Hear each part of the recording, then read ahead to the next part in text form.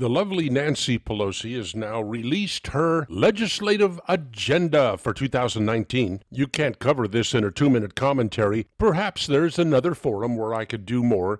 Let's see. She's going to clean up government, doesn't say how.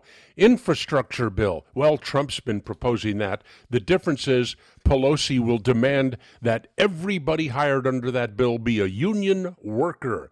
Lower prescription drug cost. Okay, that'll be interesting. Voting Rights Act. Yep, that will mean that nobody has to prove who they are to vote. And probably contain same-day voter registration. The Equality Act. Oh, let your imagination run wild with that one.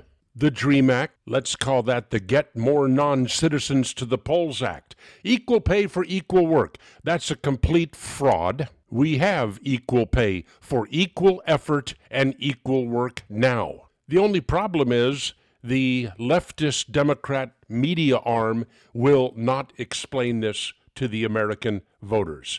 Background checks. This bill will require you to run a background check on your neighbor, for instance, before you sell your neighbor one of your pistols.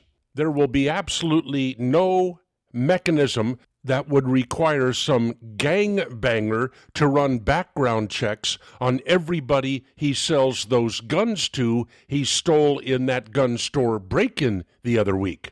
Then we have a climate bill. That will be a wholesale attack on capitalism. Climate change is the main vehicle the left has been using to promote socialism and attack capitalism for quite some time. And number 10, well, she's going to wait to reveal that.